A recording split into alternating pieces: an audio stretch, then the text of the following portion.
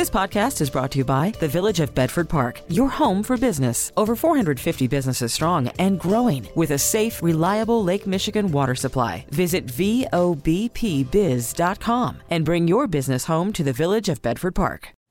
Call from mom. Answer it. Call silenced. Instacart knows nothing gets between you and the game. That's why they make ordering from your couch easy. Stock up today and get all your groceries for the week delivered in as fast as 30 minutes without missing a minute of the game. You have 47 new voicemails. Download the app to get free delivery on your first 3 orders while supplies last. Minimum $10 per order. Additional terms apply. Now, the WBBM Noon Business Hour. WBBM News Time, 12:03. It's great to have you with us for the Tuesday edition of the Noon Business Hour. I'm Cisco Cotto. The Noon Business Hour is presented by Republic Bank of Chicago. Talk about a grocery store chain. Talking about delivering groceries via drone. If you need something, you just order it, and it's there in minutes. Right now, the slow return to normal continues with word the always popular Chicago Auto Show will happen. It'll be this summer. Dave Sloan joins us. He's general manager of the Chicago Auto Show. Dave, after a year of no auto show, this has to be a big relief to you. Well, you know, we were one of the lucky ones. We got our show in February 2020, just before the pandemic hit. So while ours is delayed just a few months, we didn't miss one, so we're pretty pleased about that. Yeah, and you were sort of wondering, I'm guessing, like all the rest of us, you know, when will it be safe to do this? And then the city and the state gave you good news. Right. We've been working for months with McCormick Place and the city and state health officials to try to figure out when we could open and how we could open safely. And McCormick Place figured out early on that the auto show, because of some unique characteristics of it, was going to be a pathway to get McCormick Place back open, and we're really pleased about that because McCormick Place is so important to the economy in Chicago and Illinois. So talk about what will be different about this auto show this summer. So we knew that we needed to design this show to be a little bit different. And so we moved to the west building from the north and south, and so we're in about 500,000 square feet rather than 1 million square feet. So it's smaller inside, but we wanted to be close to Indiana Avenue because we saw the opportunity in July to do a lot more outdoor test drives. And the automakers love to do those. And so we have the ability to do that. And then Ford is actually taking a couple lots right off Indiana Avenue, and they're going to have outdoor activations for the Bronco and the Bronco Sport and the Mustang Mach-E EV. So it's really going to be cool. So it's going to be an opportunity for people, a lot of auto lovers and a lot of people also looking because they are shopping. Same opportunity, maybe compressed a little bit, so people are going to have to get tickets online and understand that there's only so many people in there at a time. That's true. Tickets are going to be sold only online. There's going to be no in-person box office. Because we need to know who's on the show floor, and we're going to carefully taper them in coming into the show, and then maintain a safe number throughout the day. And even when we'll have your information, so we'll email you day of and do a short medical questionnaire. All those kinds of things were required to get us to be able to open the show. When it comes to the actual exhibits, you touched on this a little bit, but just talk about, differences. I'm thinking, you used to have everyone in and out of cars. Is that going to be the same, different? What's that going to be like? Yeah, we think that'll be the same. Cars will be unlocked. You'll be able to get in. But, maybe people are just going to have to be careful where they don't hop in a car that might have somebody you don't know. You just kind of go in one at a time. And we'll have people throughout, the product specialists and so on. We'll be making sure that people do things in a safe way. You're going to need to wear a mask. And we want to try to limit things that create congregations of people. So we'll have shorter product demonstrations, those types of things. But you'll still be able to do Camp Jeep and the Ram truck indoor test track. And so when customers buy tickets online, they'll be able to click through and register in their timed entrance window to register for a ride or an activation in a specific display. Yeah, really exciting, I know, for so many people to get that show back open here, wondering if we were going to get one this year. Dave Sloan, general manager of the Chicago Auto Show, rescheduled to July 15th through the 19th at McCormick Place. The U.S. trade deficit went to a record high in March. The U.S. is continuing its recovery from the pandemic. We welcome Bob Brusca, chief economist at Fact and Opinion Economics. Bob, help us to understand this trade deficit. Is this in any way due to the pandemic, or is this just a natural progression of this deficit jumping? Oh, no. If you look at this, if you were to take a graph and plot the deficit, what you would notice is that when Trump put his tariffs in place, the deficit began to contract. And then and it was on this contracting profile. And then what happened is the virus hit. And when the virus hit, all of a sudden the deficit ballooned. And then we had this economic recovery that was very strong, and with that, imports became very strong. Well, what happened is that, with the services sector impaired and for a while almost completely shut down, and the government forking out money to people wound up spending a lot of money on goods and very little money on services. And since services are generally supplied at the point of service, they tend to be more domestic, but goods tend to be more intensely imported. So imported goods really surged, during this past year when the government was doling out all of this money and the services sector has been, for the most part, shut. And that has really been the thing that's caused the trade deficit to balloon very sharply. Let's also talk about factory orders. Several things I want to get to here today. Factory orders rebound, so I guess that's a good thing for our manufacturers. Yes. There is some recovery in factory orders. We have the report today that basically focused on non-durable goods. That was the new thing in this report, plus a small revision in durable goods orders. And we do see recovery in progress, and factory sector is doing very well. Again, it's the same kind of story. The goods sector relatively less affected by the virus. Services sector very affected by the virus. Less face-to-face business in services. Goods sector able to recover, and globally, the goods sector, the manufacturing sector, doing much better. And hoping, of course, that is going to continue. As an economist, what do you make of the Treasury Secretary Janet Yellen saying interest rates may need to go up in order to stem inflation, and yet a lot of the inflation is because of the stimulus, where we're trying to get that economy moving again. What do you make of that back and forth? It seems like money policy is just really difficult to get right as we try to come out of the pandemic. Well, let's remember, at one point, Janet Yellen was the head of the Fed, and she was an objective onlooker at that point. Now she's part of the administration. So you have to remember that. She's taken off her Fed chair hat. She's putting on her Democrat hat. And so you've got to be careful, because you're getting, to some extent, a partisan view when Janet talks. The administration, she said the other day she didn't think inflation was going to be an issue. We've got the Fed saying the same thing with Chairman Powell. Although we did have Rob Kaplan at the Dallas Fed warning that he thinks it's time to have that discussion about beginning tapering. He sees excesses in financial markets. And there was a statement by Raghu Rajan the other day, who was interviewed and said that, he sees the Fed somewhat like a dog chasing a car. In other words, what's it going to do when it catches it? Like the Fed has decided that it wants to not change interest rates until we're at full employment, until we've got inflation at 2%. Well, if they wait until that happens, what are they going to do when they get there? They're going to be way, way behind the curve. He thinks events have overtaken the Fed. I think we're getting into more dangerous territory. Good insight. Thanks so much. Always appreciate your analysis. That is Bob Brusca, chief economist at Fact and Opinion Economics. Just ahead, what is driving Mother's Day retail this year? And later in the show, 1249, a grocery store chain says it wants to start delivering groceries on demand via drone.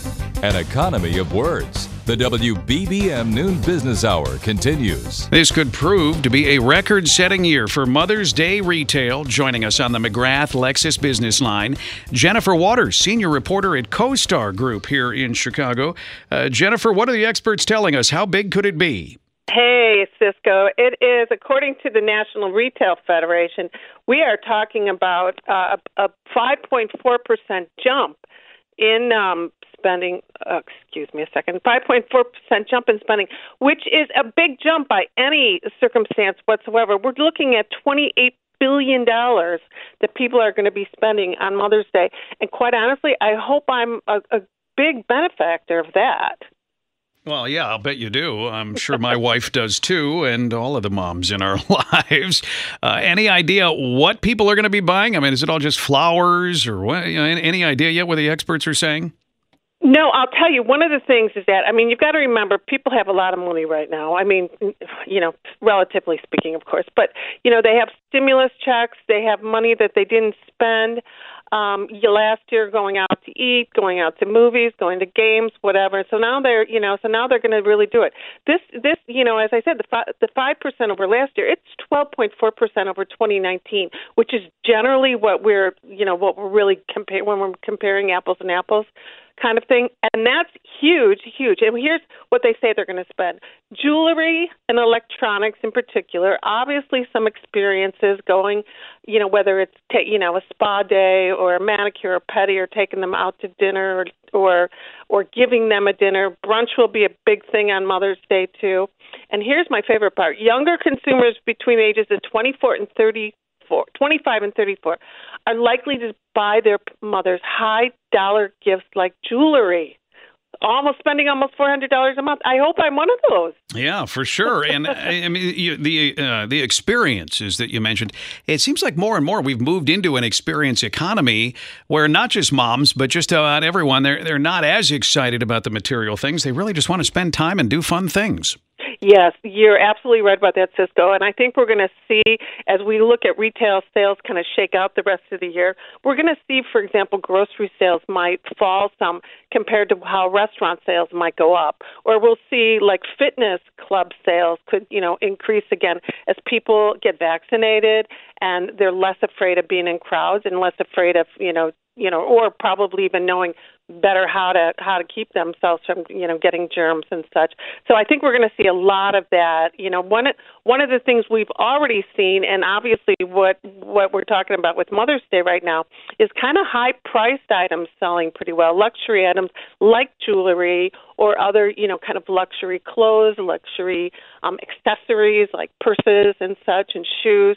I mean, we're seeing a lot of that going on right now too. So happy Mother's Day to everyone. Yeah, lots of spending. The economy certainly needs it. Thank you so much, Jennifer Waters, senior reporter at CoStar Group. Still ahead, Travel Tuesday. More and more Americans are comfortable returning to the friendly skies. This is Chicago's all-news station, News Radio 780 and 105.9 FM. The WBBM Noon Business Hour continues. Good afternoon. Thanks for joining us. I'm Cisco Cotto. These are the top stories on News Radio WBBM. The Chicago Auto Show will return to McCormick Place this summer. Some people are feeling anxious as they return to work or have other social interactions. In Travel Tuesday, the U.S. continues to set record airline passenger counts for the pandemic era. And national grocery store chain Kroger begins testing home delivery with drones. Wall Street, market struggling, the Dow down 88, NASDAQ is down 340, and the S&P is down 45. Oil is up 1.5%. Again, clouds and drizzle in Chicagoland, 54 degrees, heading to a high of 60 degrees. The Chicago Auto Show will return for a 5-day run in July as the state of Illinois moves toward a full reopening. Governor Pritzker says an end to the pandemic is in sight. The life-saving power of vaccinations and the hard work by the people of our state has led us here. In recent weeks, we have seen our statewide COVID case rates and hospitalizations flatten and begin to fall, demonstrating a surge far short of the one that we saw over the fall and the winter. Mayor Lightfoot says she would like to see Chicago fully open by the 4th of July. As more states start to reopen, millions of Americans are suffering from what some Americans and doctors are calling re-entry anxiety. One poll finds nearly half of respondents feel uneasy about returning to in-person interactions. Dr. John Guaradini, a Philadelphia integrated psychologist, has this advice. Take it slow. Everything in increments is the best way to go. There's a phrase that we use in the field called systematic desensitization. And initially, this means taking baby steps. The doctor adds many of us are simply out of practice when it comes to socializing. A reminder, Odyssey is your new home for all the audio that matters to you. Download the Odyssey app, AUDACY, to listen to WBBM anytime. News that makes you money. The WBBM Noon Business Hour continues. The Noon Business Hour is presented by Republic Bank of Chicago. Markets are in the red. The Dow down 91, NASDAQ down 338, and the S&P down 45 points. Let's see what's going on here. Bill Stone is joining us, Chief Investment Officer at the Glenview Trust Company, based in Louisville. Bill, good to have you on the show. What do you make of what you're seeing on Wall Street today? Yeah, it looks like a little bit of, I guess you say this sometimes, is a combination of profit taking. So some of the, really go-go technology names and some things in the consumer discretionary retailing space, those are kind of the worst performing. And then you've got the other side, which is the more cyclical side of things. Again, the companies probably benefit more from economic growth, frankly showing positive. So the banks are actually doing quite well, energy stocks, basic material stocks, perhaps a little, whiff of positioning for maybe some inflation coming. I'll actually ask you about the inflation because Janet Yellen, the Treasury Secretary, says we may need higher interest rates in order to stem the coming inflation. What does the market think of that generally? Yeah, I think there's always good news and bad news, right? The good news is that if the hikes are coming from, frankly, better economic activity, and along with it some inflation, that's not necessarily a bad thing, right? Right now we're in the midst of it's a hard to decipher time because we've got some supply issues in some materials that have caused prices to go up quite a bit, and so I think at least some of that will come off because, we'll straighten out our supply chains, get some materials through. But the question is how much it holds on. But one way or another, in the long run, it's not necessarily a bad thing if rates go up based on, again, strong economic data. And that certainly looks like what we're going to get again in the second quarter here. I wouldn't be surprised to see something like a 10% GDP growth rate annualized in the second quarter. Let's talk about tech. That's getting particularly hit today. The NASDAQ down about 2.5%. Is that just profit taking, or some of these tech valuations maybe needing to come back a little bit? Yeah, I think it's both. You're right. The valuations are certainly high. Some of it, again, yes, profit taking. I think the last part is there's some looking ahead to saying, is this as good as it gets, right? Because some of these businesses really, we have to say, frankly, benefited from the COVID lockdown. And they've continued to post good numbers, but the question is, does that kind of start coming off again? Have people bought all the, laptops they need to kind of work from home or work, in a hybrid environment, and then that demand will fall off a bit? Again, not necessarily a whole lot of signs of that yet, but I think that's some part of what people are looking forward.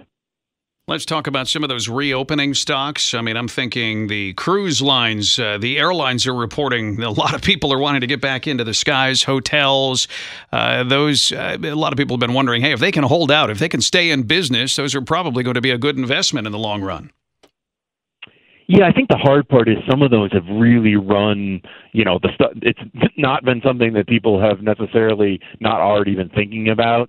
And the hard part is some of them are loaded with lots of debt in the interim, to your point, to survive, right? They had to survive to the other side. I do think the other side of it is I do think there's going to be massive demand once people, and I think you're already starting to see people become very comfortable with at least thinking about traveling, if not this year, then next year. So I can't imagine you won't see, and I think some of the airlines have already talked about it. They have started to see better bookings. They're still not seeing a lot from the business traveler, but that will come too, in my view. Thanks so much for all of the insight. That is Bill Stone, Chief Investment Officer at the Glenview Trust Company in Louisville. Buy, sell, listen. The WBBM Noon Business Hour continues. It's Travel Tuesday on the Noon Business Hour. Airports are as busy as they have been in a year. Joining us on the McGrath Lexus Business Line, Joe Schwieterman, Professor of Public Services, Director of the Chaddick Institute at DePaul. Joe, what are you hearing about what's going on at the airports? It's really notable with the TSA where we're getting live updates on just the travel volumes. And Sunday really was kind of a breakthrough day in some ways, that we, top pre-pandemic levels, the highest levels since the pandemic, with some room to spare. And we're seeing just the steady build. And what's not getting a lot of attention, which is also noteworthy, is this week carriers have started to add lots of flights this summer. So there's a bullishness in the air. And going forward now, I guess it's just people who go, hey, in general, we've not had many COVID breakouts, super spreader events because of the airlines. So in general, air travel has been safe throughout this time. People just needed to feel comfortable. It has been pretty smooth. Of course, the vaccine process is rolling really well, and it's given people confidence. Older travelers, we're seeing some of the reports that retirees are back in the air, and they're often, the last to come back after a health scare. And what's also interesting about this is this week Delta announced they're no longer going to block that middle seat. That policy ended, so there's going to be more seats in the air as well, which may help keep fares in line. So I'm thinking May is going to be a really good month for the airlines. Are we seeing anything different at the airports? I mean, we used to have a bunch of people, 100 people all kind of gathered all in together around a gate. How are they handling that? I have noticed that it's getting harder and harder to enforce that distancing as the airports get more crowded, and I've just seen reports about how it's pretty hefty crowds waiting because people are arriving early at the gate as always, and it's a pretty tight configuration. That said, there's almost 100% compliance with mask wearing. The airlines have a sense of orderliness to how they board the plane. So we haven't had any real reports of spreader events on the airlines. I will say this news about Europe opening up this week has also given a boost to travel agencies. We're going to see some travel across the Atlantic this summer as well. And these numbers must also represent just the pent-up demand. People love traveling. They've been wanting to do it for a while, and now that they're comfortable, they're actually going to do it. It is several events coming together. I mean, we have economy is recovering faster than we thought. Of course, the stimulus checks are out there. The fares have been pretty good. A lot of people booking now or traveling now booked a month or so ago when the fares were really low. So there was a real pent-up demand that's now being catered.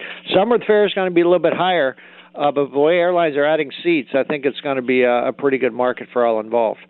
Business travel, you mentioned, it's not quite what it was. How important is that for the airline's bottom line? Well, we're seeing more and more reports that United, American, and Delta are really nervous about this, and business travel isn't back anywhere near even 50% of where it was pre-pandemic. Southwest seems less affected by this. This week's announcement that New York is opening up is giving cheer to business travel advocates, feeling we're going to see a gradual build. But the jury's still out. If business travelers are going to demand discounts before they take back to the skies. And it's going to require a rethinking of the whole airline network if we see suppressed business travel for the long term. Thanks so much, Joe Schwieterman, Professor of Public Services, Director of the Chaddick Institute at DePaul. That's Travel Tuesday. This time tomorrow, Personal Finance Wednesday. Still to come today, a national grocery chain begins a trial of delivering groceries by drone. Cash, credit, debit, and totally free. The WBBM Noon Business Hour continues. Kroger, the parent company of Mariano's, is testing home delivery with drones. Paul Hochman, president of Humongous Media, is joining us. Paul, what are we talking about here? All of your groceries being delivered by drone, or is this just, hey, I ran out of barbecue sauce and I need some right now. Let me get it in a few minutes by drone. That's exactly right. In other words, it's the ultimate, the latter is the answer to your question. It's the ultimate impulse buy idea. Obviously, they're only rolling it out near Centerville, Ohio, where they're based, their marketplace store. But the idea is exactly what you described. I'm at the beach. I've got everybody, my parties, now that we're, post-COVID, maybe at least we're outside, we're having a barbecue, everybody's happy and together. And I realized that the coup de grace for my perfect barbecue chicken is barbecue sauce. So now the concept anyway is I use my Kroger app to call in air support. Basically, I get a drone which can carry something up to 5 pounds to literally where I am, because it follows the signal of my phone. That's how it works. It's not an address anymore. It drops the barbecue sauce right at the beach, right where I'm standing. And theoretically, within minutes, I have my problem solved. And, I mean, there's a premium, obviously, of price, I would imagine. And yet for people, I mean, it's like the ultimate convenience store. Kroger, how does it work? I mean, are they going to literally at times have thousands of these things flying through the air? Well, that's a great question. I mean, one of the things that everybody who's contemplating a scenario like this or a strategy like this, like Kroger, you're talking about one of the biggest costs is not going to be buying the drones. And it's not necessarily even in boosted costs for the customer for the convenience, although that could possibly be factored in. Part of this is going to be lobbying costs. I mean, there's going to be some backroom negotiation necessary to allow fleets of drones flying through the air to places where people are, for example, sunbathing. So, it may be one of those things where they're going to have a lot of negotiating to do. But back to your earlier question for a second about cost, remember that, Amazon's model, the same way, if you can get the thing conveniently, it doesn't mean you're going to have to pay more. Kroger is, I imagine, at least from what I've heard, is imagining really dominating the landscape literally by being the brand that everybody thinks of when they think of convenience in food, not necessarily profit margins for this particular service. So it's more about I want it now and it's going to get delivered right to me. And when it comes to, actually the logistics of this, you mentioned the lobbying. You're going to need to get government on board here. I'm just thinking technologically, these drones have to have some kind of capacity to not run into each other if you're getting more and more of them in the skies. Well, that's exactly right. In fact, they're being fairly careful. This is all being scheduled, but it's also the drones themselves are going to be guided by pilots at this point. In other words, that there are people who are professionals at flying these things. And, of course, there are regulations in place now about drone flight. You can't get within, X number of yards or miles, I guess, of an airport and so forth. So there is existing regulation. But the point is, these are going to be guided at first in this pilot project, no pun intended. This project is going to be guided with pilots guiding the drones. They will not be completely autonomous. But soon, that's going to be a great question. Can you control a system with 100,000 data points, namely 100,000 drones out there delivering applesauce? Yeah, going to be a challenge, but it's where the technology's headed. It is cool. Thank you so much, Paul Huckman, president of Humongous Media. If you missed any part of today's show, you can just go to our stream and skip back to the time you want. There's a pause and rewind function. It works both online and with the Odyssey app. T-Mobile has invested billions to light up America's largest 5G network, from big cities to small towns, including right here in yours. And great coverage is just the beginning. Right now, families and small businesses can save up to 20% versus AT&T and Verizon when they switch. Visit your local T-Mobile store today.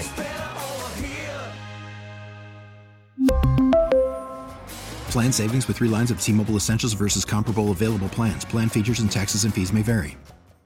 We get it. Attention spans just aren't what they used to be. Heads in social media and eyes on Netflix. But what do people do with their ears? Well, for one, they're listening to audio. Americans spend 4.4 hours with audio every day. Oh, and you want the proof? Well, you just sat through this ad that's now approaching 30 seconds. What could you say to a potential customer in 30 seconds? Let Odyssey put together a media plan tailor-made for your unique marketing needs. Advertise with Odyssey. Visit ads.odyssey.com.